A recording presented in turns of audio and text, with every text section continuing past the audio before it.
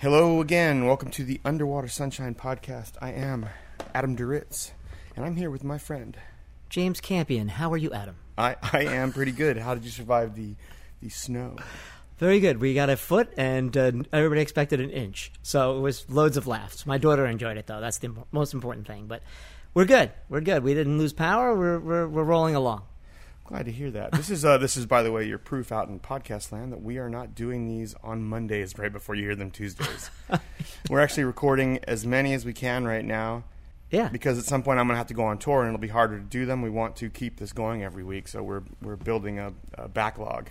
We sure are. Yep. I know we talked about doing this whole podcast when I called you up the other day, but I wanted to play you something because this is why I suddenly got a complete hard-on to do this and why I wanted to play this. And I'm not sure you've ever heard this before. I had not. I had heard of them, but I had never heard it, and I want to play this song for you, and then I'll talk to you about it. How do you like that idea? I really love it. All right, here we go. People in the world, dig this.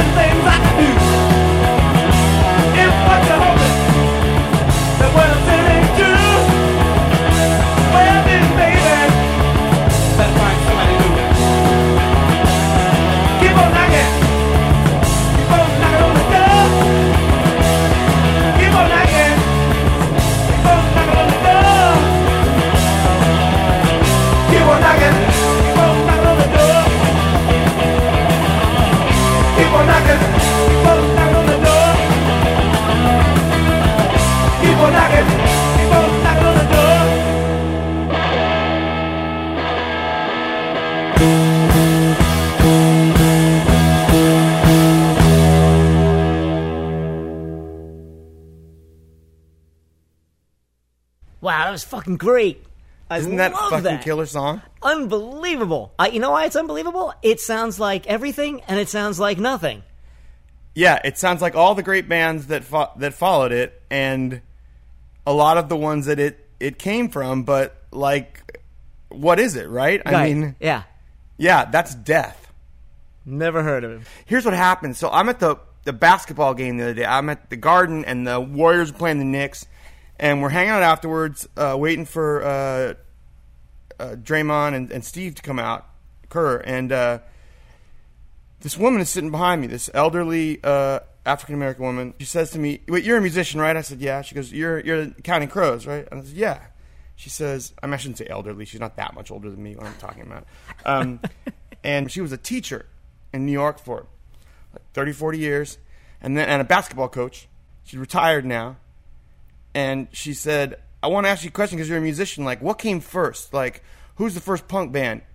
You know, are a lot of those bands everybody talks about, do they actually come before Death or what? I was like, I don't know. I'm remembering that I've heard about, and then I have never. Zoe says, like the band in A Band Called Death in the documentary, and the woman says, yeah. Okay, here's the deal with these guys. Early 1970s, three brothers like Bobby, David, and Dennis Hackney. I can't remember all their names right now. They're playing in all these funk Motown bands in the 60s and 70s. And then they get really turned on to like MC5, the Stooges, things that are going on in Detroit. That sounds like Grand Funk to me. Well, yeah, also another Detroit band, another Michigan band. Right. And they decide to play some fucking rock and roll. And they make this band, and they're awesome. They go in and they cut a bunch of tracks with someone in 73, early 73, and they get heard by Clive Davis. And he wants to sign them. He's going to sign them. He just wants them to change the name of the band. The singer, David, refuses. He doesn't want to put out Death, you know? Sure. And the singer refuses and is stubborn about it and sticks to it. Ends up causing a rift. They all end up going back to New England for a little hiatus to get over it, and kind of never happens. So it never comes out. These are songs they recorded then that would have maybe been their first album. They got compiled years and years later, like just, in the last decade or so. There's a documentary about them called A Band Called Death right now. Here's the kicker, though. Zoe says to the woman, is this like the Hackney brothers? Like Bobby Hackney? And the woman says, yeah. And Zoe says, oh, I knew him. I was friends with him. What? Because it turns out that when she lived in the... I guess after she got out of college or high school when she dropped out, she went to Vermont, lived in Burlington for a while, and he's living there too. And he's really good friends with this friend of hers, Sarah. It's like her best friend. And so they used to come over all the time, and the brothers were like jamming. They were putting a new band together. And they were those two guys that we just heard. Well, there's three of them. Death. The lead singer passed away a while ago. The two other brothers that were the bass player and the drummer, was the bass player, Bobby, who Zoe knew. So I'm like, and the woman's talking to me about that, and I'm like, yeah, I remember reading about this, like flipping through Netflix or seeing the documentary or something, and not getting a chance to watch it, but being kind of fascinated by reading about it. And I get home, and I'm like, okay, I got to find this out. So the next day, I'm sitting here by myself, and I got to track this down. I go start reading about it. I find the record, like, on iTunes or something, and ordered a copy of it too, which just got here, and put it on. And then for the next 2 or 3 days, I didn't listen to anything else. It's only 26 minutes long. There's like 7 songs. I just went round and round and round on it for days, and it blew my mind because they're fucking amazing. They're African-American, New England Well, they were band. in Detroit then. Right. They ended up going back to New England after the record thing didn't work out and going to, like, I don't know, Bobby was living in Vermont, in Burlington. Right. I don't know where the other ones are. I guess they're all living up there. Wow. But it's a Detroit thing. They were like a funk soul band totally who decided, who sounds heard, like that. like we talk about with so many things with punk music, who heard the MC5, who heard, the Stooges, and wanted to play more. That one sounds more like Grand Funk because it's a little more melodic. A lot of the other stuff is closer to the MC5. And plus, the he Grand sounds Funk. just like Mark Farner. That's the first thing I thought of. I mean, it's just... Oh, the singer, you mean? Yeah. Yeah. I mean, it's just like... It's so good. Really? It's That's why I love this podcast, man. I love doing it with you. I'm sure people love listening to. I never in a million. I no idea, honestly. And I thought I knew my punk. Well, it just got me thinking when I was listening to it how much great music. Because a lot of punk bands, the stories aren't that dissimilar to this. There are ones that were huge and everything, but there's a lot of bands in the punk universe that were hugely influential, or people that were hugely influential, That nobody really knows about. or who didn't produce much actual stuff that came out till way, way, way later. So they were only known by the other people that were in CBGBs that saw Or them their a live lot. performances, correct. There's so many bands that were successful in London or in New York or in Cleveland, but didn't get much out of there, or in San Francisco, as it'll come up later. And I just thought there are ones that people have heard, and it's a very interesting history because it's all so interwoven with the people that are influential with each other. They're all in each other's bands throughout all of punk history. But there are just so many great songs. And I think because punk, in a lot of ways, years later, turned into much more of a hardcore affair, that a lot of people don't realize how based it is in just great pop songwriting. A lot of it was a return to just, let's write something simple, and let's write something short. Let's bang our guitars somewhat. Let's be funny instead of serious. Let's, in a lot of ways, it was a return to Buddy Holly. Write me a 2-minute pop song that has a great melody and a chorus, and I'll bang the guitar over it. You know, I mean, there's a lot of different sides of punk music, all of which are worth exploring and listening to, and all of which I think are much, much, much, much more listenable than people think of because of the attitude associated with punk. Maybe, you know, later. I just think there's so much music that people can dig into. And the great tragedy of a lot of it is that people didn't get a lot of these bands, and that they, like Death, just disappeared. You know, even a lot of the successful ones, it's pretty brief and short sometimes. You know, right. And not very lucrative, if at all. Yeah, and yeah. Well, everything you're saying about the music. Let me just say, punk. We talked about when we did our chamber pop show. And the experimental aspect of the Beach Boys and the Beatles in the 60s, and everyone just getting so in-depth and so production-oriented, that was the answer to punk. But it also was... I mean, punk was the answer to that. Yes, the answer to punk was that, right, exactly, or punk was the answer to that. But it also was a great reflection. Now, I always joke about this, and you and I are from the same generation, you know, we're kind of considered the butt end of the boomers. But I often say, unless if you were not threatened to go to Vietnam or high at Woodstock, you're not part of the boomer thing. It was like we didn't get the boomer thing, you know? Yeah. Punk was my thing. It was the first rock and roll that was made by people around my age responding to the hippie movement. And even though we all loved all that music, and I grew up with it, the punk was a new version of that.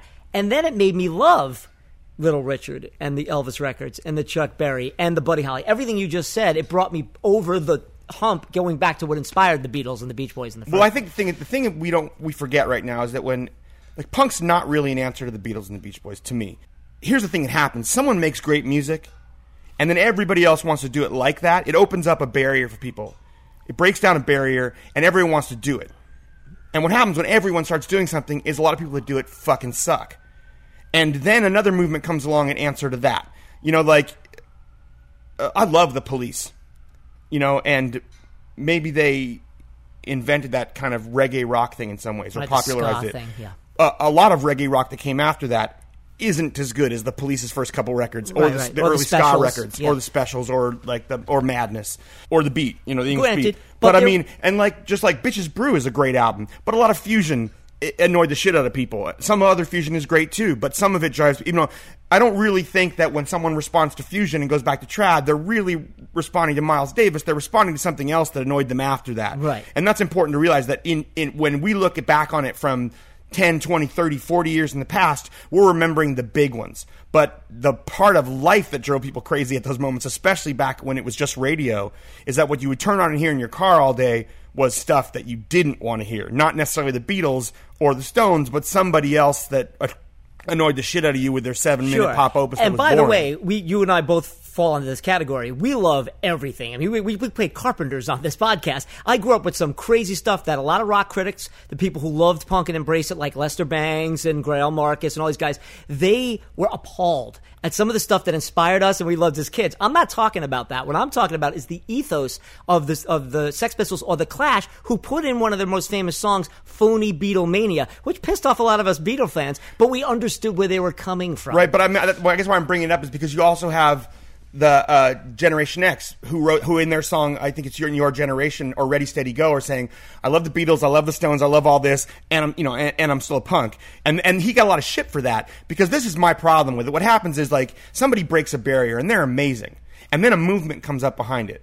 And you have a lot of other people now who are just writing about it, or talking about it, or dressing like it, become a symbol or of that playing movement, like it, and then they start telling everybody what you have to be in the being movement. When the whole point was, the guy who started it was thinking, I don't want to be what everyone else is. I'm going to be my own thing. And it's great if you want to play like that, if you're great. But it's the telling everybody what it is after that annoys the shit out of me in every movement, because those people are just like, who the fuck are you? Right. You know, and trying to decide who's punk and who's not punk, and who's a poser and who's not a poser, when half the idea was to pose.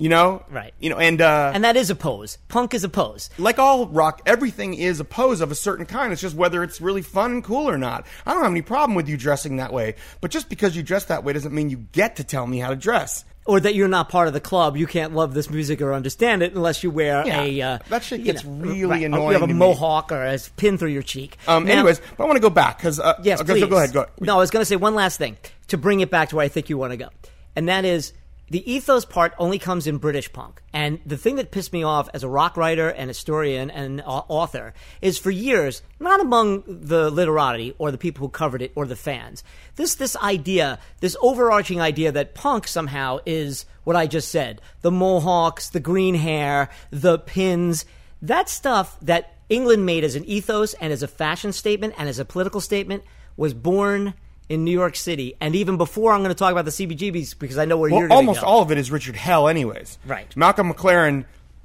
we'll talk about this when we get to that part. I don't want to get too far ahead. Right. But there's a guy... we're setting it up. There's a guy, and this is a very quintessential punk thing to happen. Richard Hell of television is in television. Right. He leaves television because, you know, it turns out it's really going to be Tom Verlaine's thing. And he wants to do his own thing. He forms Johnny Thunder and the Heartbreakers with Johnny Thunder. He forms the Heartbreakers with Johnny Thunder. Right. He leaves the Heartbreakers because he realized it's really going to be Johnny Thunder's thing, and it's not really what he wants to do. He's instrumental in forming two of these very, very important bands, and he's gone before they ever record a note.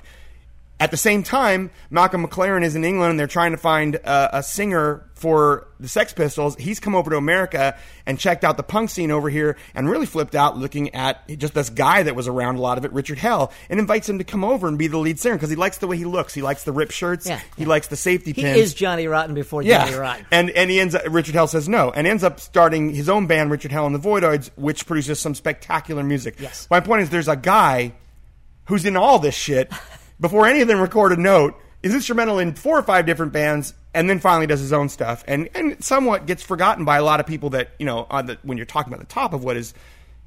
And you know what? Let's go back. In the late 60s, there's a band here in New York City. They're the proteges of Andy Warhol. Their lead singer later becomes a very cool figure right then. He later becomes a huge instrumental figure in rock and roll, Lou Reed. The band also includes John Cale, Maureen Tucker, Doug Yule, and Sterling Morrison.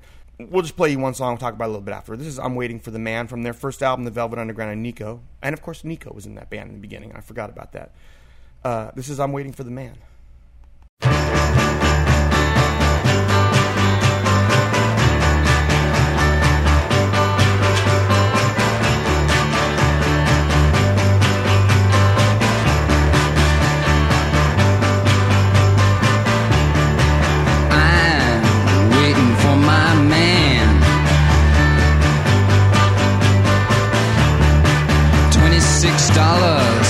in my hand,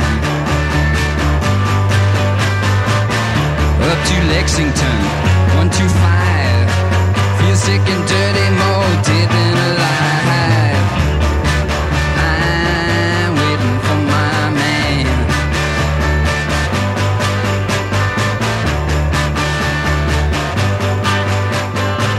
Hey white boy, what you doing uptown? White boy, you chasing all women around. Oh, pardon me, sir, it's furthest from my mind. I'm just looking forward to different in mine. I'm waiting for my man.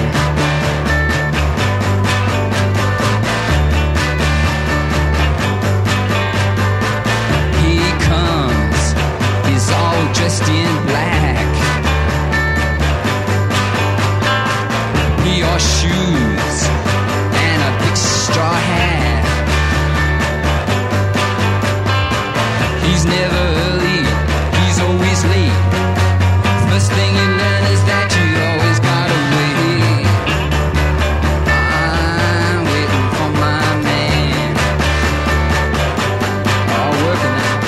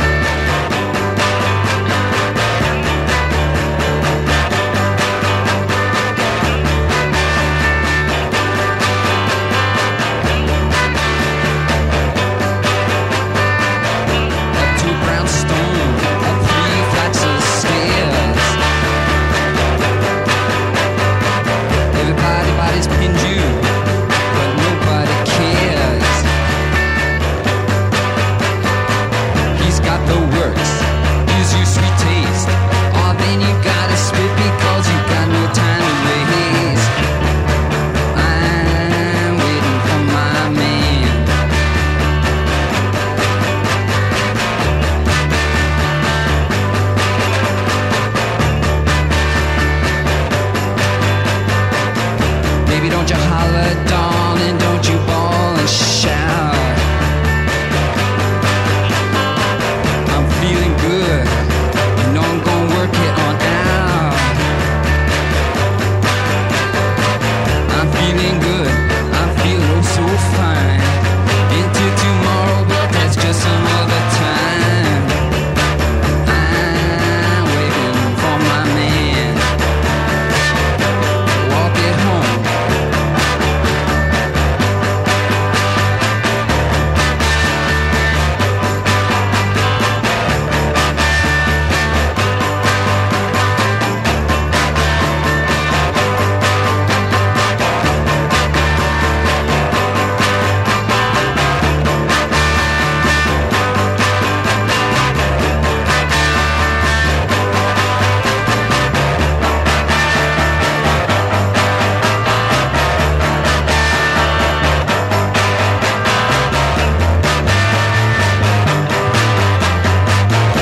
That's all right.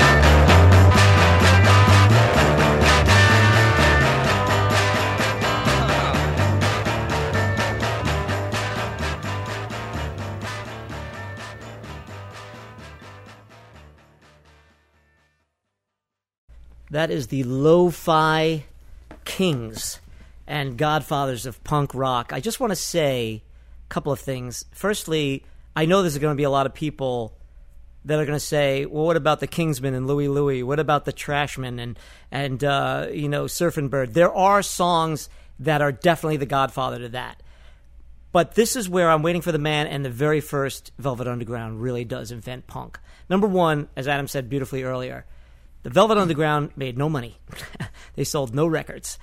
They made no attempt at making quality pop hits, although a lot of those songs are beautifully done, as you said earlier. They're great pop songs that were covered years later by other artists to greater acclaim.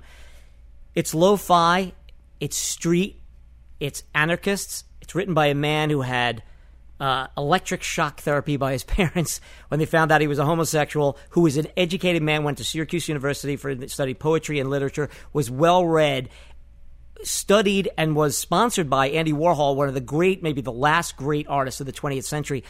It really is the very foundation of punk, and it happens right here in New York City, and it happens as a result of the streets. That's a song about drugs. It's a song about desperation, written by a desperate drug addict and someone who is, there's an authenticity to that I think beyond the music, the rip-roaring, loud, distorted guitars, the driving beat, and that singing that's not really singing, that's punk, but it's the authenticity of the Velvet Underground that I think invents punk and has inspired more bands than anybody ever. Well, I'll tell you why it invents punk and everything. Is because, as I think it was Lester Bangs who said it, nobody ever bought a Velvet Underground record, but everyone that ever heard one picked up a guitar and started a band. Because you just ask any musician. It's the foundation for so many musicians playing music. So many people that, played music got turned on to wanting to play music by the Velvets for whatever reason. I don't know.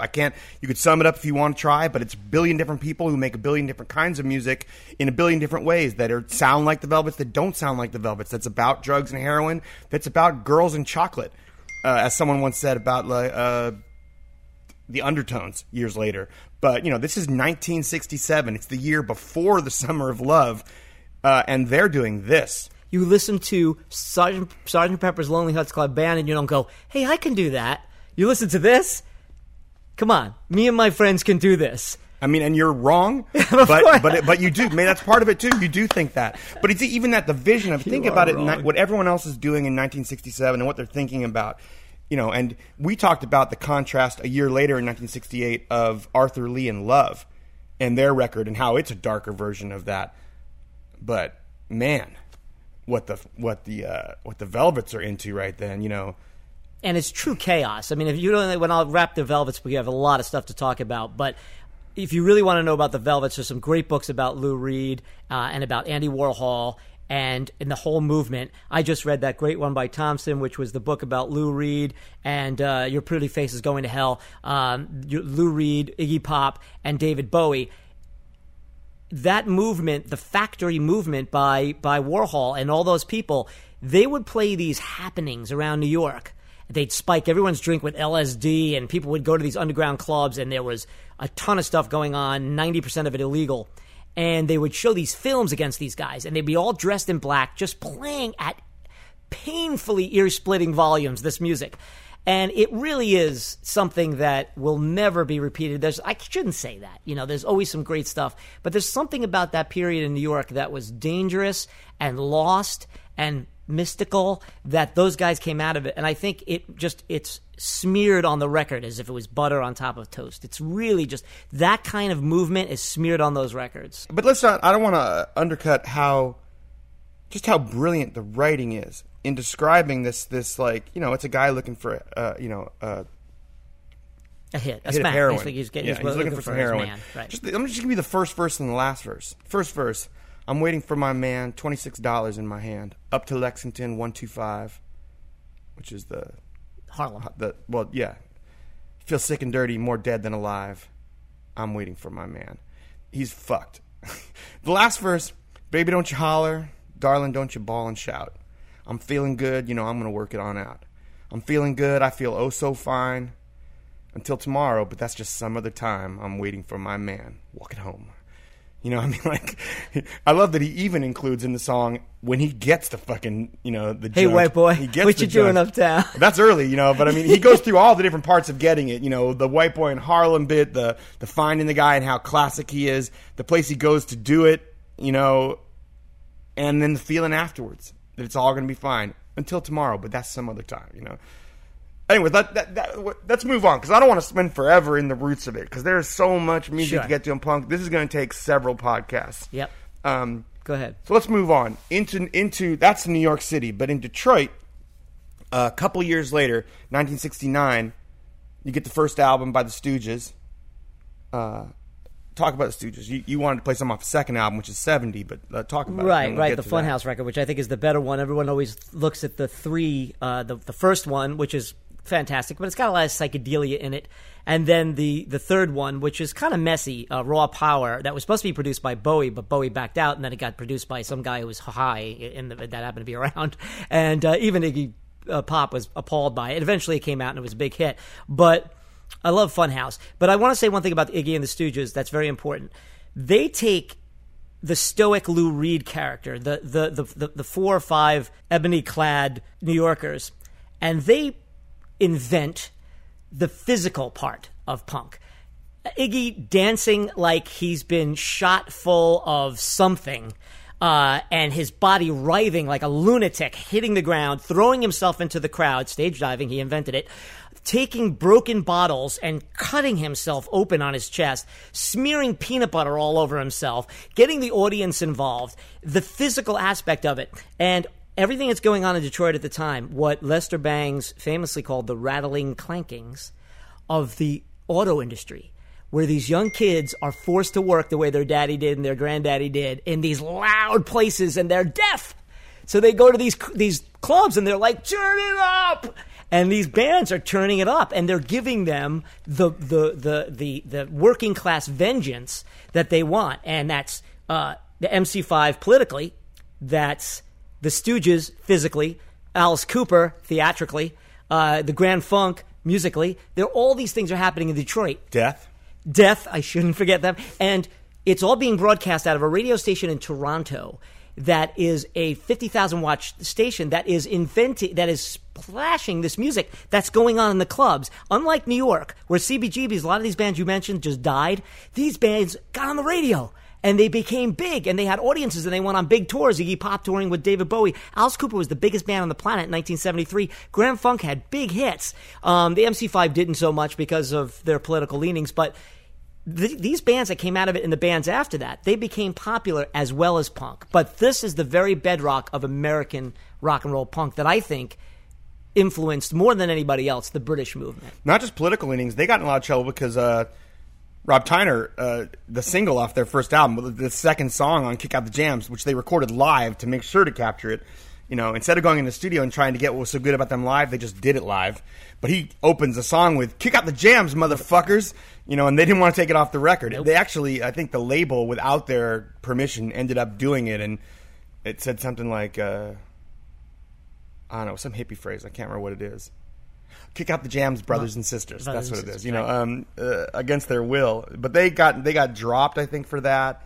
They had some problems with that. And they got co-opted by the Velvet Underground, by the Weather Underground, and by the Yippie movement, and all those guys would use them to earn money for subversive acts, and they were very open about that. Well, they were managed by John Sinclair, who I used to know in New Orleans. Guitar player John Sinclair, but at the time was a critic and the founder of the White Panther Party, which was not a reaction to Black Panther thing about white power, but just about it was almost an homage to the Black Panthers about Right. white revolution, Right. in the 60s. And he took them to play at the 68 convention in Chicago. Right, they which were was at the Yippie riots. Festival there. They were Yep. part of that riot. Yep. It's funny, you go from Detroit, which in 67 is having the riots, which are just recently portrayed in that movie Detroit, and then they go to Chicago in 68, where they're having their own other riots for the 68 Democratic Convention. And he became a martyr for that. And John Lennon wrote a song and named it John Sinclair, put it on sometime in New York City,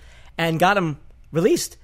He became this martyr for the movement, for the underground movement. And I don't want to forget, I know we played the New York Dolls a couple of podcasts ago, so I don't want to forget them. They belong in this too, because you hear a lot of what Iggy's doing in what Johansson is doing. That guttural, deep sort of singing. Iggy was obsessed with New York, but brought back the best of New York to go to Detroit. And I would have to say this is an excellent song or an excellent band to play at this time, because more than any of the bands we just mentioned, you're going to hear the Velvets in this, and you're going to hear the songs that you're going to play later. Let's play this song. You want to talk about it? Yeah, this is the first song you're playing. Down on the Street, yeah. Yeah, this Down on the Street is lyrically and musically, I think, the foundation of what we're going to be doing here over the next couple of podcasts. It's the first song on Funhouse, which I think is the best sounding Stooges record. This is Iggy and the Stooges, Down on the Street. 1970.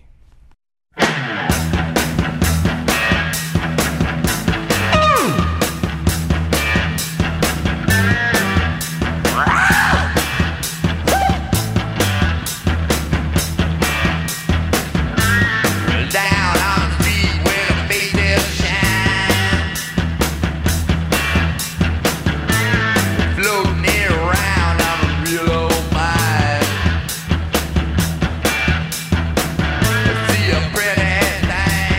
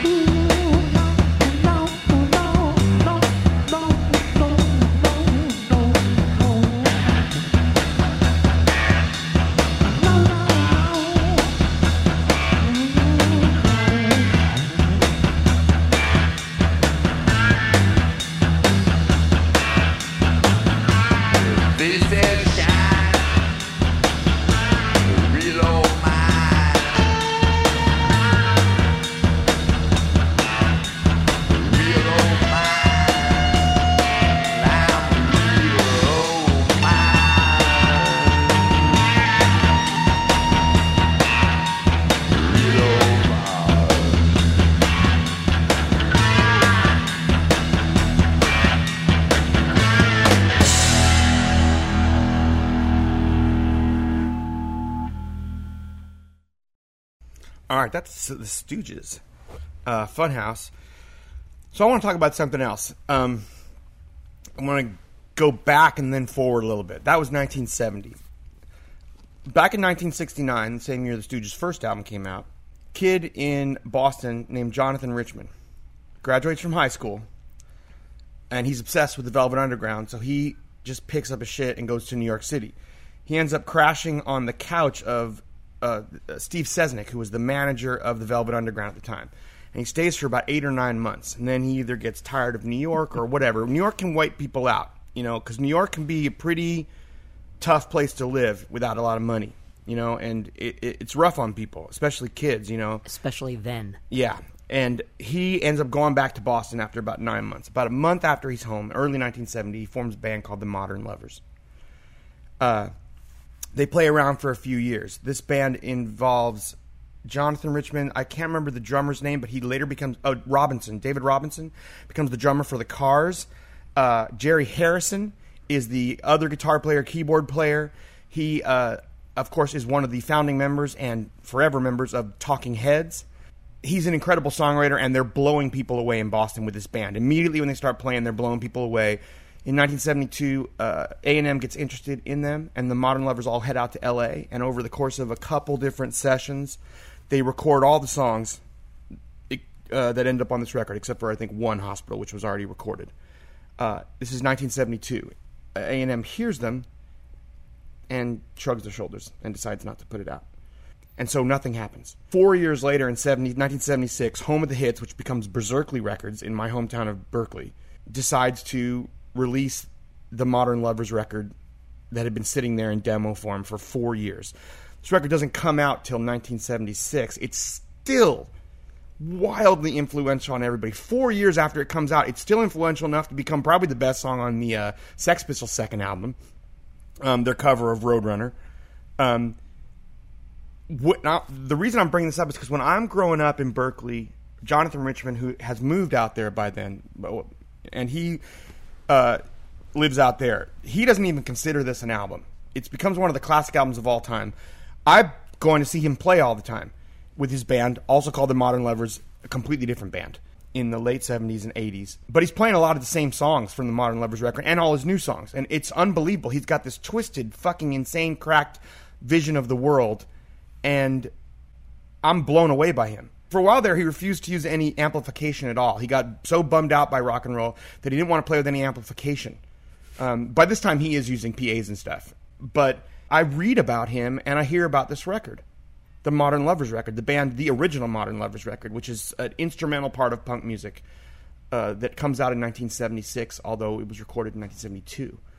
I can't find it anywhere. Because back then, things go out of print, and that's it. Like Pet Sounds, like Smile, which never appeared. A record was done, they sent it back. A lot of cases, they destroyed them, which drove up their price later for nuts like us. Like, I couldn't find Pet Sounds when I was a kid. I eventually found Pet Sounds. I couldn't find Big Star. Oh, those Big Star records are so They were rare. impossible to find. Even now. But, no, as Peter Buck once said, no, I've never seen an actual Big Star record. No one has. We've heard Big Star, but we don't have any of those original records. None of us do. Right. But I couldn't find the Modern Lovers either. It's another one of the records that I got. I think we talked about that at one point. Maybe we didn't. The trip to England when my parents took us on a trip to England when I was a kid. Trip, yes. And I had a list of records that I grew up with. Let me see if I remember. The Fairport Convention, the one that Townsend produced, the Thunderclap Newman, the Modern Lovers.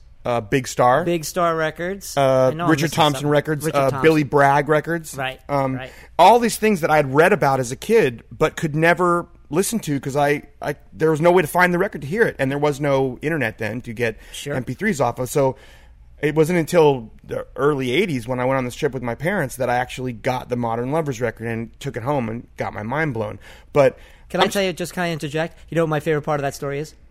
So he goes all the way to England. He looks at all these, finds these rare records. I can picture it all because I remember trying to get imports from Italy and all these other places when I was a kid. Even when I worked in a record store years after that, like 80, 45. He gets off the plane or wherever you were, you're walking, and the case that you had opens and all these records dump onto them. And when you told me that story, I didn't care anything else. I was like, did you save the records? Well, the funny thing is, like after the first, I was going through used record stores. Every city we were in, England and Scotland, I would like find the used record stores and I would just scour. The same thing I did growing up in Berkeley, Sure, but and did the this same is a thing. whole different record industry. They had stuff that we didn't have over here, and once the first day I did it, I found like 3 or 4 things, and I realized like I got to find a way to carry this. The suitcase isn't any good. I bought this thing in one of the record stores. It might have been in the HMV over there. Yeah, they have those little box. It was like a box that had a little handle, a clip on it, Sure. and it had a handle, like I had like one of a those. briefcase handle. but very weak. And, it was cheaper than I thought it was. But, it was reasonable. I bought it.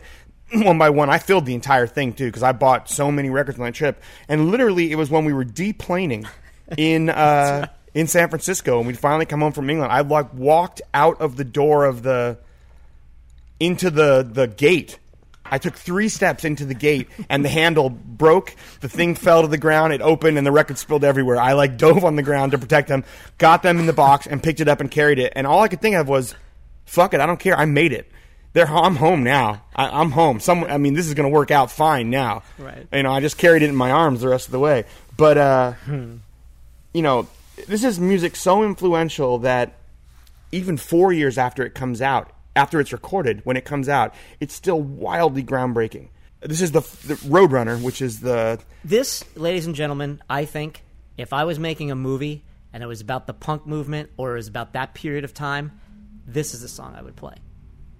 the Modern Lovers, Roadrunner. 1, 2, 3, 4, 5, 6. Run, runner, run, runner. Going faster miles an hour. Gonna drive fast and stop and shop with the radio on.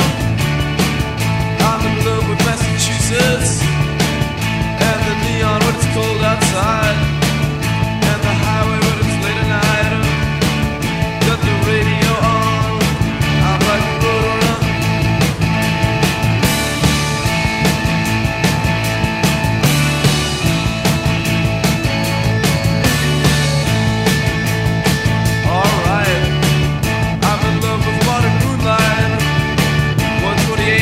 Dark outside. I'm in love with Massachusetts. I'm in love with the radio on. It helps me from being alone late at night. Helps me from being lonely late at night. I don't feel so bad now in the car. Don't feel so alone with the radio on. Like a roadrunner. That's right.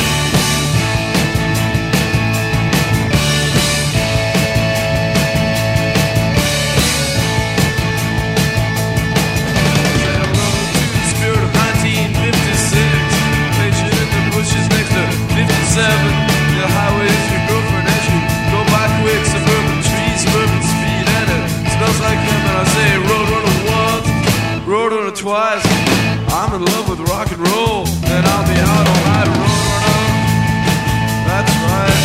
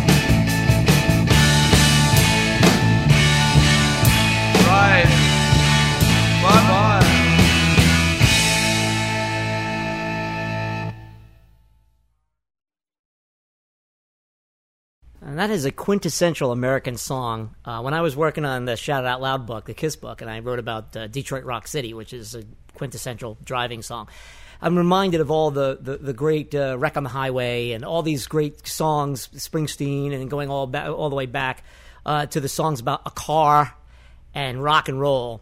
And I'm reminded of the Joan Jett version of this song that she made, I guess, a semi-hit in the 80s. And she takes it from Massachusetts to New York City, but they both have the Stop and Shop in there. And I love it's driving when it's cold outside in the car with the radio on, and he's going, and I walked past the Stop and Shop, and then I decided to drive past the Stop and Shop so I can put the radio on. I just love that he's singing it. It's the perfect lineage. I can see you could draw the line: Lou Reed, Iggy, Richmond. You could draw that line. Listen to the way they're singing over a driving beat in the rock and roll, and that keyboard is just so lo-fi. I love it. It helps me from being alone at night. I don't feel so bad now in the car. Don't feel so alone. I got the radio on, like the Roadrunner. That's right. Then the verse after that: the highway is your girlfriend as you go by quick. Suburban trees, suburban speed, and it smells like thunder. And I say Roadrunner once, Roadrunner twice. I'm in love with rock and roll. I'll be out all night. And that's connect. I'm sorry. Go ahead. That's the quintessential moment. Fuck, I'm in love with rock and roll, and I'll be out all night. I mean, what else is there in life when you're in a band and when you want to play music, or just when you're a kid driving in the middle of the night with things flying by you on either side of your ears, and they're filled with thunder, Nothing better in my youth than having both, as my grandfather used to say, hey, you got air conditioning in here? No, I got 260. What's that? You put both windows down and you drive 60. Both windows down, driving in a highway or going out at night and blasting, just you name it. And blasting is the key. And just filling the whole car with wind and noise and music and just singing at the top of your lungs like a crazy man. That is so, as you said, it's quintessential America, it's quintessential rock and roll, and it's in so much of the stuff. And I think it also is it's not only a lineage, but it's an evolution where Lou and Iggy are singing about the urban experience, the plight and the vengeance and the working class and the struggling, whether it's an artist or somebody working on an assembly line. Here's Richmond singing about suburbia. That's another kind of shell game. It's another kind of prison for young kids who want to go to the city. They want to do something else. I'm reminded of Sheena as a punk rocker. New York City. It's like a homage to New York. The girl wants to go where things are happening. He's getting in his car and he's going to go, but he's driving past all these suburban things like strip malls and cul-de-sacs, and he just wants to get somewhere where he can relate. And that's what I love about that song. I couldn't agree more. Also, there's a real tradition, and it's part of why people really fell in love and got involved and got excited about this music, is that it was really a return to the pure pleasures of a guitar riff, a driving beat. There are a lot of songs. There are songs about more complex things too, but there are a lot of songs about like just the pure power of rock and roll. As he says, he just yelps out there, "I'm in love with rock and roll, and I'll be out all night." The pure pleasure of being a kid and just wanting to be free, away from your parents, and just with the radio on, as it says over and over again in the end of that song. It's a very 50s edict, too. Yeah. It reminds me of Lucas's film, American Graffiti, but also just cars and music, cars and rock and roll, cars and rock and roll. And this idea, rock and roll will never die. Back in the 50s, they would write these songs like, hey, screw you, this is not a passing fad. This is not delinquent music. This is a movement. But by the 70s, we already knew that. But we kind of maybe lost our way. We might have lost our way with you said, people taking the baton that the Beatles laid out and the Beach Boys laid out and went in another direction. And a lot of that stuff I do like. But these guys liked the 50s stuff more. Well, also, I just want to remind everyone that it's not so much that we lost our way doing it at all. It's that when you're living in that moment, actually in that moment, the radio isn't just filled up with the great people doing daring stuff with rock and roll who are writing deeply personal, epic songs. It's filled with everything. And some of that, like we talked about the other day when we were listening to the Carpenters, my memory of those songs is colored by my memory of us covering those songs in our punk versions in Sordid Humor, where we're all singing the horn lines to ba-da-ba-ba-ba-ba. But when I actually heard Superstar, I was like, oh, God, I forgot how this music is. No wonder people wanted to play punk instead. This music will make you want to fucking blow your head off in times because it's such treacle in ways. And so there's so much saccharine. schmaltz and just like thickness on top of it. Right. You know, that when you're living in this moment, it's not that you're rebelling against the great stuff. It's that you're getting buried under it on the radio. Plus, that's not speaking to a 13-year-old pimply-faced boy. Well, it might. It's just that not the... let's face it, Top 40 Radio has always been a haven for shit. 90% shit and some other great stuff. That's what Top 40 Radio does. It plays everything popular and often shit. And, you know, so you're maybe hearing something you like, but it's surrounded by a ton of shit you don't like. And that, you know, there isn't FM yet, which is playing really cool stuff a lot of the time, you know. Sure. But we both agree that when we grew up with that kind of music, you with KSAM, me with WABC here in the New York area, that they played everything. And you got a full swath of what the music was. And we enjoyed each one for what it's worth. But I think when you start to get into that testosterone goes and you start to get into puberty and you start to be told no, and you start getting boxed in and you're not that guy, you hear music that speaks to you. And these kind of songs do. And that's why I think it's great that you bring up the Runaways always, and maybe we'll play that later on. But I was going to say that's a female version. It's so shocking because punk becomes a testosterone macho thing for a bit. Well, and when a female voice comes out of it, that becomes even more shocking. Well, but it always is. Every rebellion in music that is always like, it's funny, you're rebelling against the testosterone football player or whatever, the guy that you don't like at your high school who listens to this other stuff. But then once we rebel for a while, we're flexing our muscles and we're the bullies and we're telling other people they suck because they're playing pussy music. Right. You know, it's an unfortunate side of human nature is that we don't like to be bullied but we'll be the bully as soon as we can. Sure. As soon as it's available to us to be the bully. Well, once you find your gang, now you're in a gang. Yeah, and you don't have to, but you will be the bully. I want to go back because I think you said something earlier, and I think this is a lot of people's feeling. I don't know if we're going to play much of two songs by anybody in this thing, but I think there's a little, because it was such a change, because some of the musicians switched around, Ron Ashton of the Stooges ends up on bass. The Stooges get into a mess during and after Funhouse. They're junkies. Yeah, I mean, except for Aerosmith, there's no band it's like everybody's Keith Richards in this band. I mean, everybody's smacked out. Everybody's doing tons of drugs. People are like homeless for weeks. People disappear for weeks. I mean, their management, main man management, put them up in a hotel for like 6 months because they wanted to hold them off until the Bowie tour was over. And for those 6 months, these guys ran amok.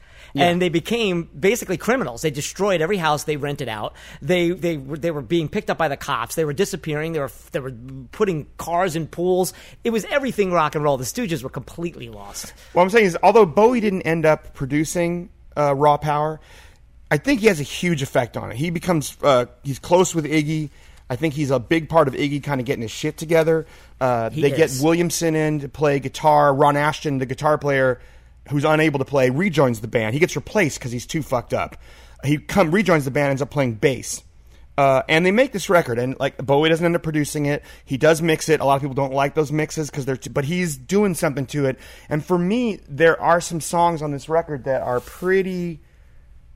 Well, it's a more successful record than any of the others, but I also think it's got some moments that are just jet fuel. I don't want to play this song, Search and Destroy, and before we get to it, I just want to take a couple lyrical. The opening verse, I'm a street-walking cheetah with a heart full of napalm.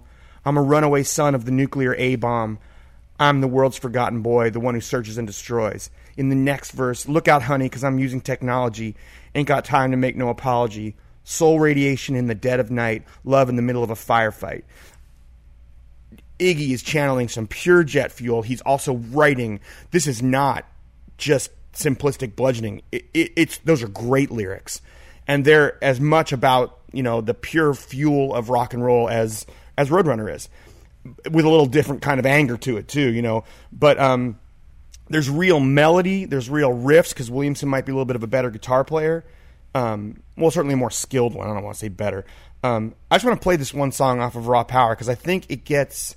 This is one of the nastier songs ever recorded as far as sound. Yeah, but it's got riffs, it's got melody, it's catchy.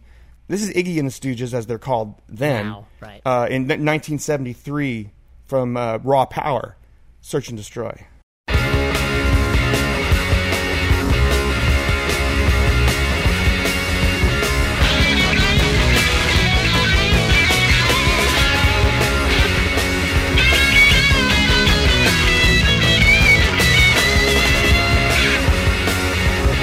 Walking cheetah with a hide full of napalm.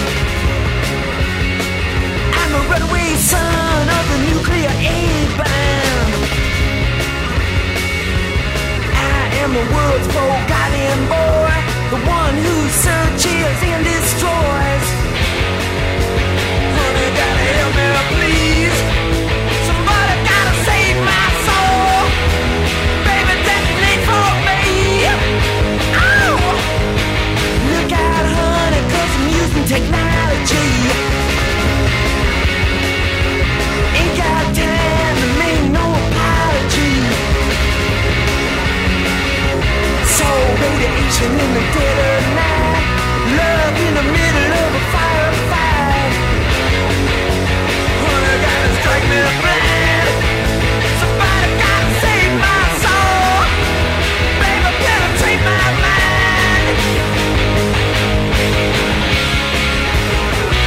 And I'm the world's forgotten boy, the one who's searching to destroy. And honey, I'm the world's forgotten boy, the one who's searching only to destroy. Hey! Hey!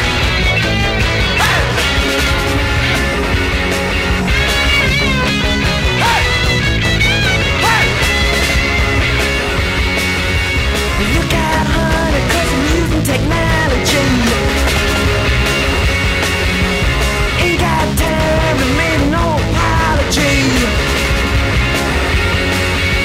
So radiation in the dead of night, love in the middle of a firefight. Honey, gotta strike me blind. Somebody gotta save my soul. Baby, penetrate my mind.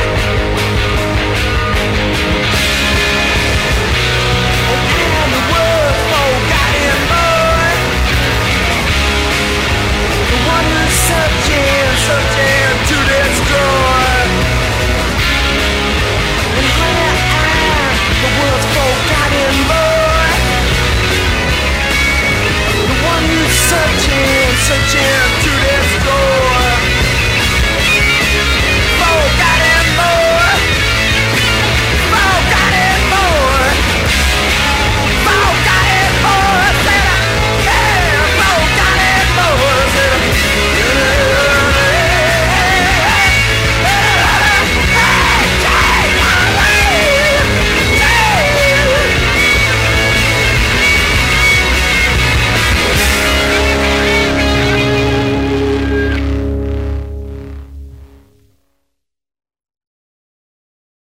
That is a great riff, a great melody. The lyric is out of this world. The band is just, they're snorting fucking jet fuel and they're lighting their asses on fire and playing it. It's fucking incredible. It's the closest thing to their live sound. The whole thing is in the red. It's just a let me say, if you're not a fan of this music, that song will have you running for sedatives.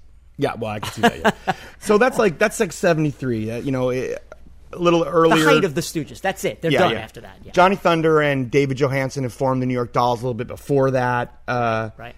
That year in 73, Tom Verlaine and Richard Hell and Billy Fick are in a band called Neon Boys, and they add Richard Lloyd on guitar, and they form Television. Richard Hell realizes it's not his vibe, leaves. And by the way, please read I Dreamed I Was a Very Clean Tramp, which I reviewed for the Aquarian a couple of years ago, which is his memoir. Richard Hell's. Yes. Yeah, Zoe loves that book. She's telling me he's a poet, he's a writer, he's a brilliant Great guy. Writers. Him and Patti Smith, I think, wrote the best memoirs of any of the rock and roll memoirs I've read in the last 20 years. Yeah. 74, the Ramones form. That's right. Don't get signed yet. In 75, Television records this demo. It's called Little Johnny Jewel. Right. It's they don't get signed though, and Richard Hell. I think they're the first band to get booked at CBGB's. Booked, yes, probably booked, right? Richard Hell leaves, forms the Heartbreakers with Johnny Thunders, who's now left the New York Dolls, because he's not getting what he needs out of television. The first CBGB's regular to actually get a record deal, however, was Patti Smith. Right. And she came later, though. Patti Smith came later. At first, she was reading poetry at the St. Mark's, where Lou Reed had done it a generation earlier, the St. Mark's church there on, what the hell's that on? It's not far from here, man. There's a little church that she would go in and read poetry, and then Lenny Kaye, her future guitar player, who plays on the first couple of records and played with her most of her career, used to sit in with just an electric guitar and play in the back, noodle in the background, kind of like what you were saying you do at the comedy club, but on a different level. And then she ended up hanging out there, and then someone said, "You better go up there." It's weird. She came to punk late. She wanted to be Jim Morrison. She wanted to be Mick Jagger. She wanted to be Verlaine or Rimbaud. She wanted to be a poet. And then she got pulled into it. And then she becomes, I believe, the very face of the punk movement. The androgynous male, black hair, those great Mapplethorpe photos of her. One of them ends up on the front of What's one of the reasons she becomes the great face of it is that she has one of the great photographers of all time as her lover, who's also taking pictures of her. Right. And so the pictures are so good. She's got her own originals, but she's also taking, if you look on Patti Smith's records and you find songs that she covered, Gloria by them, or Van Morrison wrote it, Hey Joe, the old song, it's not, I don't think it's actually Hendrix's song, it's an older song. Right. On Easter, the second album, Because the Night by Bruce Springsteen. If you look at the credits for any of those songs, which she's covering other people on, they don't just say Bruce Springsteen or Van Morrison. They say Patti Smith and them, because she's doing her own songs and she's also doing covers. But she's taking these covers and she's transforming them through these lyrical explorations of her own. She did. She wrote the second verse to Because the Night. But she also, there's a whole intro to Hey Joe, which is about, it was the same time that Patty Hearst thing was going on, and she writes this whole sex intro of Patty Hearst. And it's pretty incredible shit. The first album comes out in 1975. It's Horses, and I want to play you the version of Gloria on there. Jesus died for somebody's sins. But not mine. But not mine. The full title is actually Gloria in Excelsis Deo. Right. Gloria, in Excelsis Deo / Gloria. Because we all talk about making songs our own when we cover them, and we try our best to do it. But maybe no one has so completely ever made the songs our own by rewriting them the way that Patti Smith does. So this is Plus, doesn't she sing? Do you have the lyrics there? No. All right, let's go over the lyrics, because there's some things that she does here lyrically that are very androgynous. She was not a lesbian and didn't experiment in that direction, although she was sort of that icon for New York City, that male-female character. But she does write in a sense where she's writing from a male perspective. She doesn't change the perspective on this song the way like Linda Ronstadt did with male writers or other people have done. She remains sort of this quasi-male, female. This whole album has a great undercurrent of androgyny and also this idea of an outsider looking into a world. She's commenting on this world where everybody else is in it. She stands in the background. You could see, I can almost picture her with a little notebook writing about all these things that are going around in the Bowery. I love it. Her first single is Hey Joe, backed with Piss Factory, which is one of her poetry readings over music kind of thing. But this is from Horses, 1975, Gloria, in Excelsis Deo, Gloria, Patti Smith.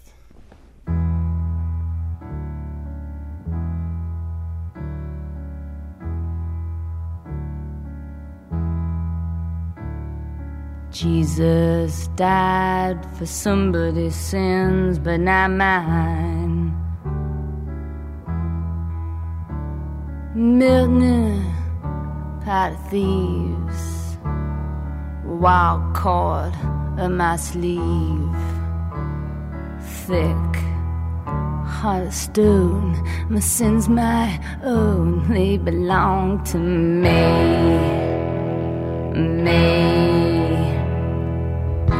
People say beware, but I don't care. The words are just rules and regulations to me. I walk in a room, you know I look so proud.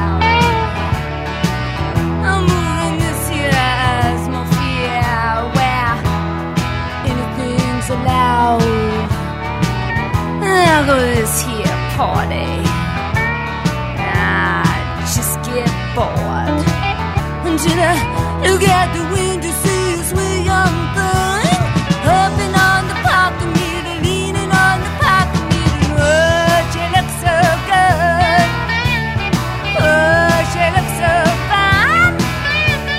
And I got this crazy feeling, and then I'm gonna make her mine. Oh, put my spell on her.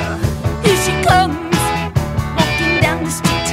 Here she comes, coming through my door. Here she comes, crawling up my stair.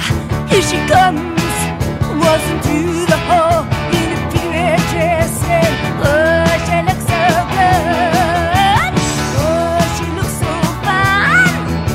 Then I got this crazy feeling, and then I'm gonna make my mind. And I hear this knocking at my door. Hear this knocking at my door.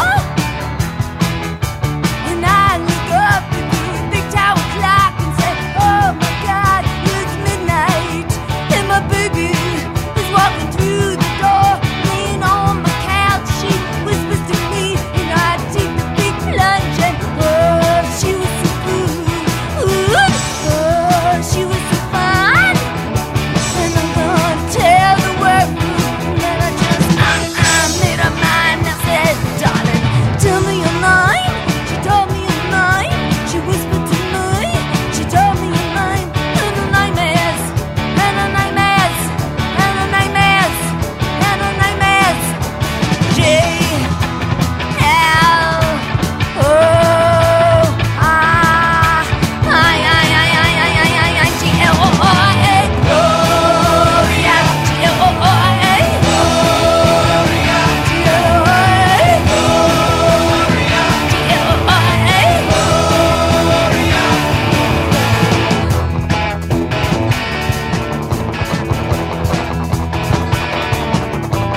Who's at the stadium? 20,000 girls call the name out to me. Marie, Ruth, but to tell you the truth, I didn't hear them, I didn't see. I let my eyes rise to the big tower clock, and I heard those bells chiming in my horn, going ding dong, ding dong, ding dong, ding dong, ding dong, ding dong, ding dong, ding dong. All the time when you came in my room, when you whispered to me, when you took the big plunge, and oh, you were so good. Oh, you were so fine. And I gotta tell the world that I made your mind, made your mind, made your mind, made your mind, made your mind, made your mind. G-L-O-R-A. G-L-O-R-A. G-L-O-R-A.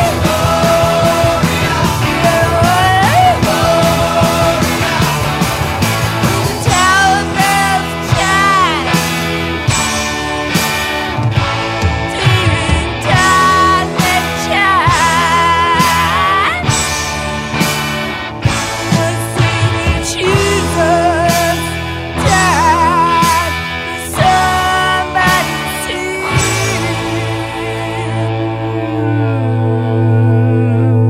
sins, but not mine.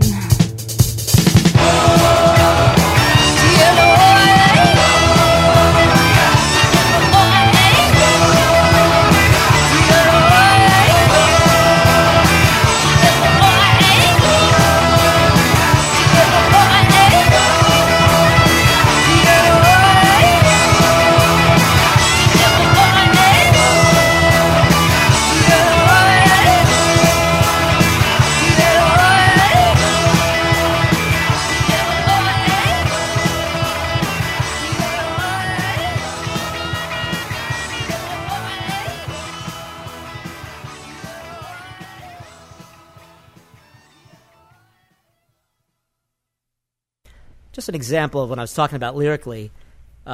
This is from the second verse. And she's channeling the Van Morrison, and Jim Morrison did a great version of this, The Doors, where it gets very lascivious. But she writes, I walk in a room, you know, I look so proud. Again, she's in it, but she's not in it. This is very much where the beats are reflective. You know, her Kerouacian concept of you're in it, but you're not. It's not like gonzo journalism later on, or the new journalism like Tom Wolfe or Hunter Thompson, where you're part of the story. You're in it, but you're commenting on it. I walk in a room, I look so proud. I move in this atmosphere where anything's allowed. And I go to this here party, and I just get bored. Until I look out the window and see a sweet young thing humping on a parking meter, leaning on a parking meter. Oh, she looks so good. Oh, she looks so fine. She's in a party, but she's getting her thrill from looking outside the window and seeing someone masturbating on a parking meter. Now, all of that, what that entails to me is, as a writer, is that somebody who really understands the idea of picturing a place, and this is what you've talked about 1,000 times with me, and we've talked about it on this podcast, how you say it's the details, putting yourself in the situation, and that's what that song does. And of course it kicks ass, which also helps, but lyrically she's a step above, I think.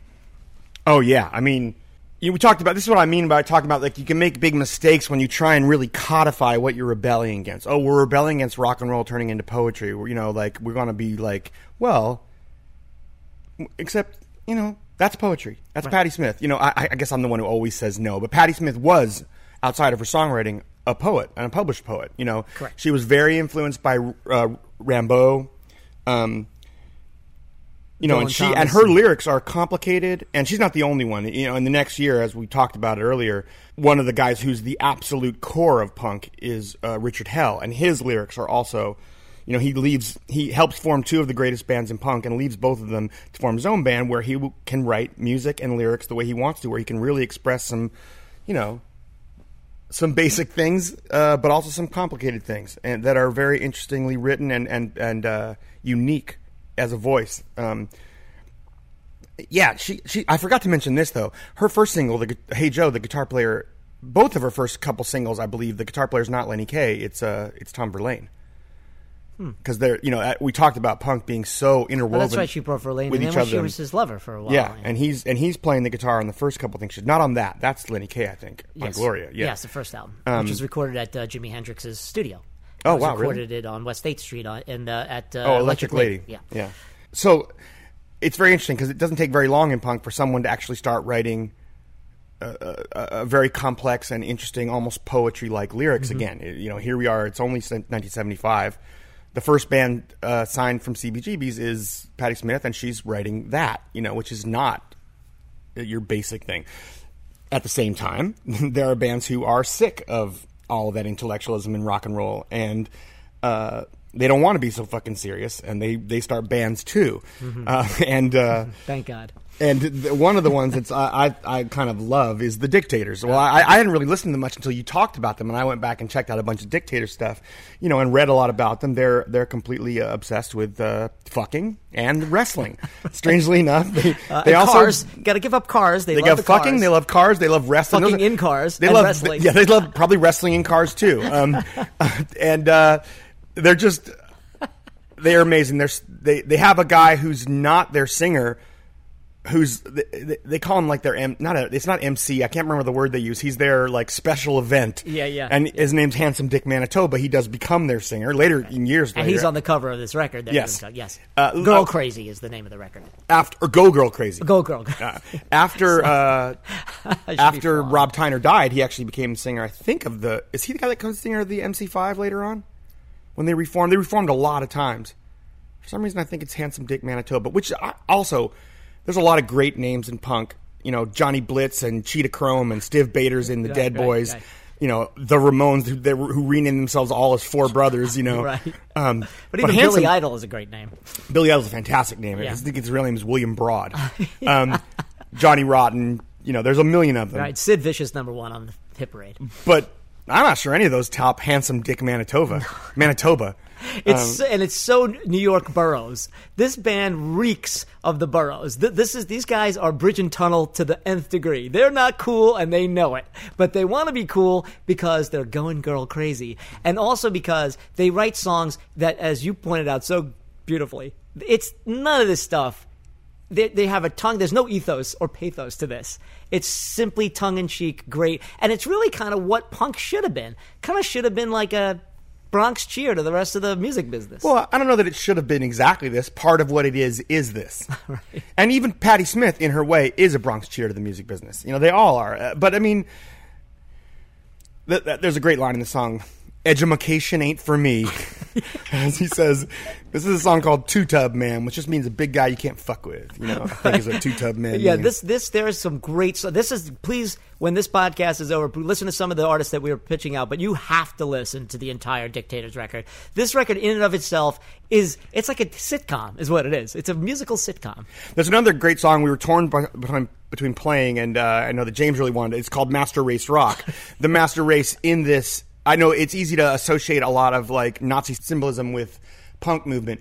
They were talking about teenagers as the master race. It was being co-opted the way the swastika was co-opted by the Nazis, and also by the punk music.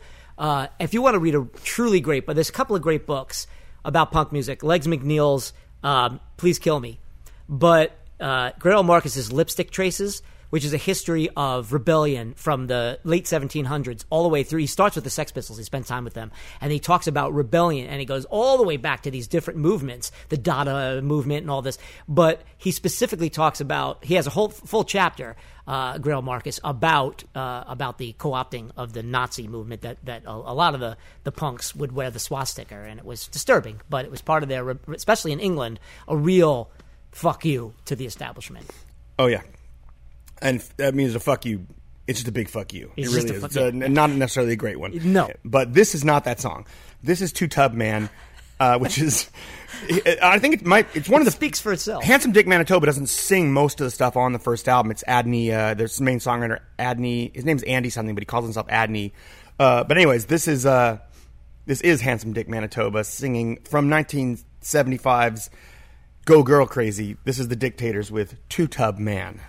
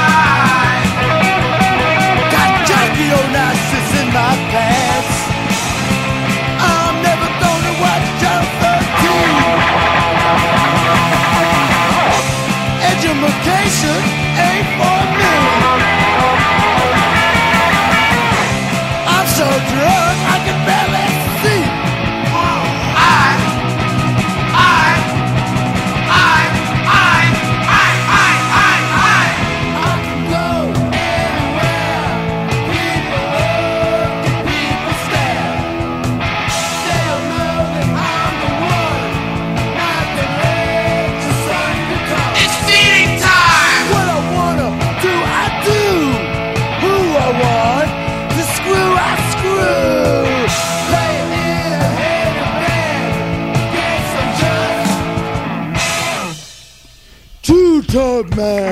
I never graduated from high school. What pays me? I was too cool. I think color TV's a game. How about this? I think Joe Franklin's real flame.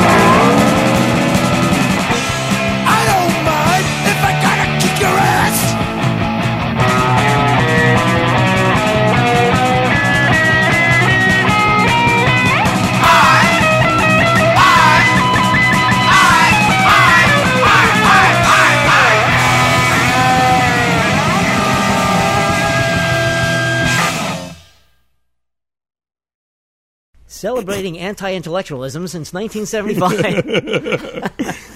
The Dictators, fantastic record. Every song on this record is a laugh riot, but also great riffs, good in-your-face stuff, and wonderful, like I said, anti-establishment. But again, back to that whole Burroughs thing. It's like a suburban rebellion. It's not really MC5 Sex Pistols rebellion. It's more like, I'm not going to school, and I'm going to skip class and get drunk. That's not the truth is most people in America live outside of New York and Detroit. A lot of people live in the suburbs. It doesn't make, like, I drink Coca-Cola for breakfast. I've got Jackie Onassis in my pants.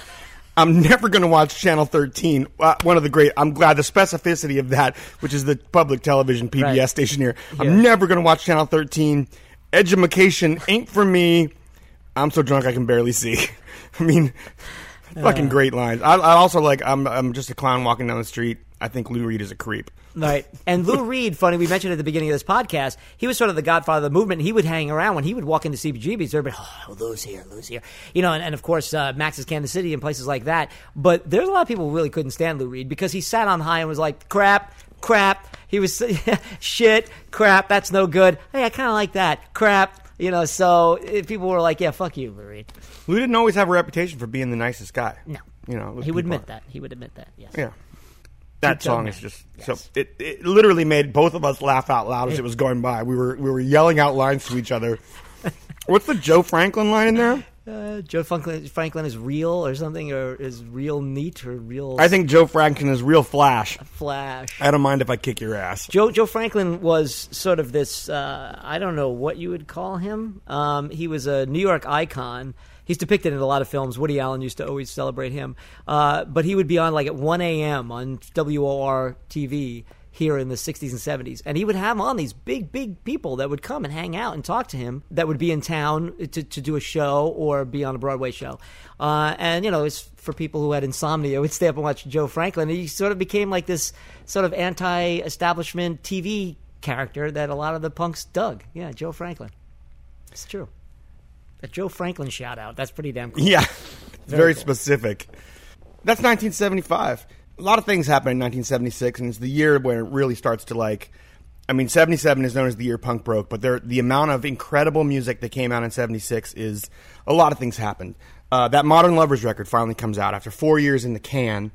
Richard Hell leaves the Heartbreakers in his pattern to form Richard Hell and the Voidoids. The Soft Boys, who we talked about in podcast number 2. Right. The Soft Boys form Robin Hitchcock in Cambridge, I think, in 1976.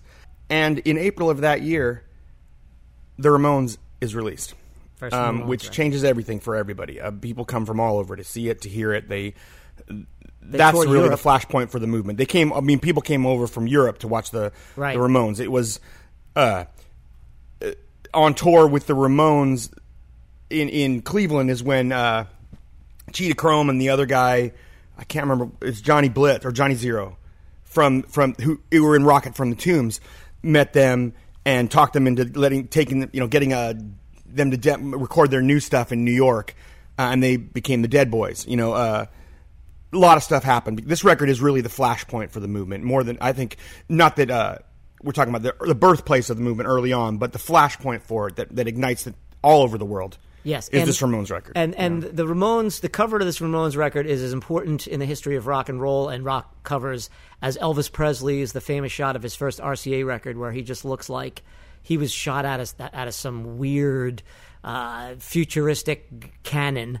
The Beatles, the black and white half faces on their second American or British record. Meet the Beatles? Yes. Yeah. And the picture of these 4 gentlemen in black and white against a beat-up wall, basically in a burned-out area of the Lower East Side, really was the icon. We talked about Patti Smith and that famous Maplethorpe shot that was shot, I think, not a couple of blocks from here.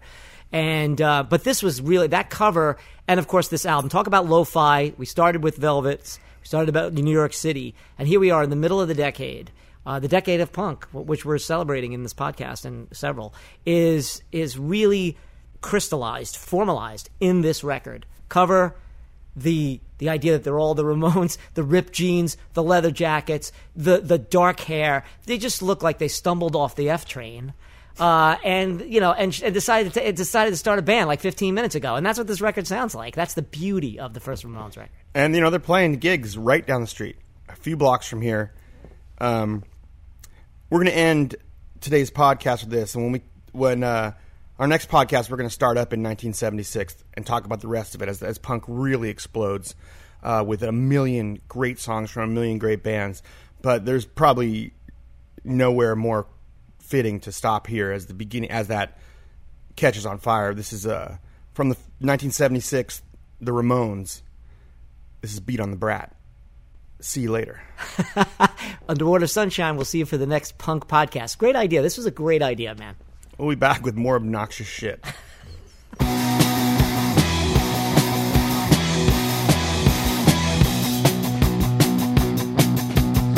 on the brat, beat on the brat, beat on the brat with a baseball bat. Oh yeah, oh yeah, oh. Beat on the brat, beat on the brat, beat on the brat with a baseball bat. Oh yeah, oh yeah, oh. Oh yeah, oh yeah, oh.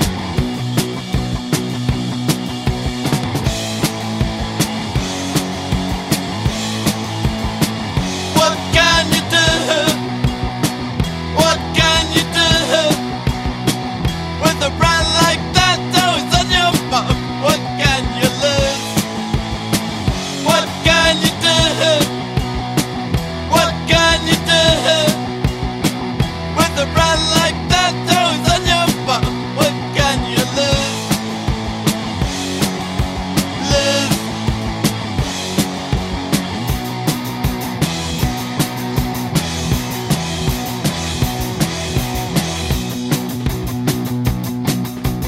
Beat on the brat, beat on the brat, beat on the brat with the baseball bat. Oh yeah, oh yeah, oh.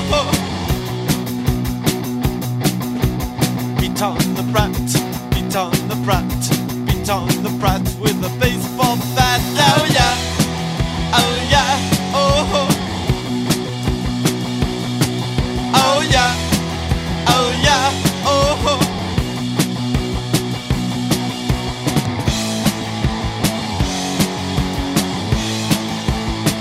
What can you do? What can you do with a brand like that? Oh, it's on your bum. What can you lose? What can you do? What can you do with a brand like that? Oh, it's on your bum. What can you lose?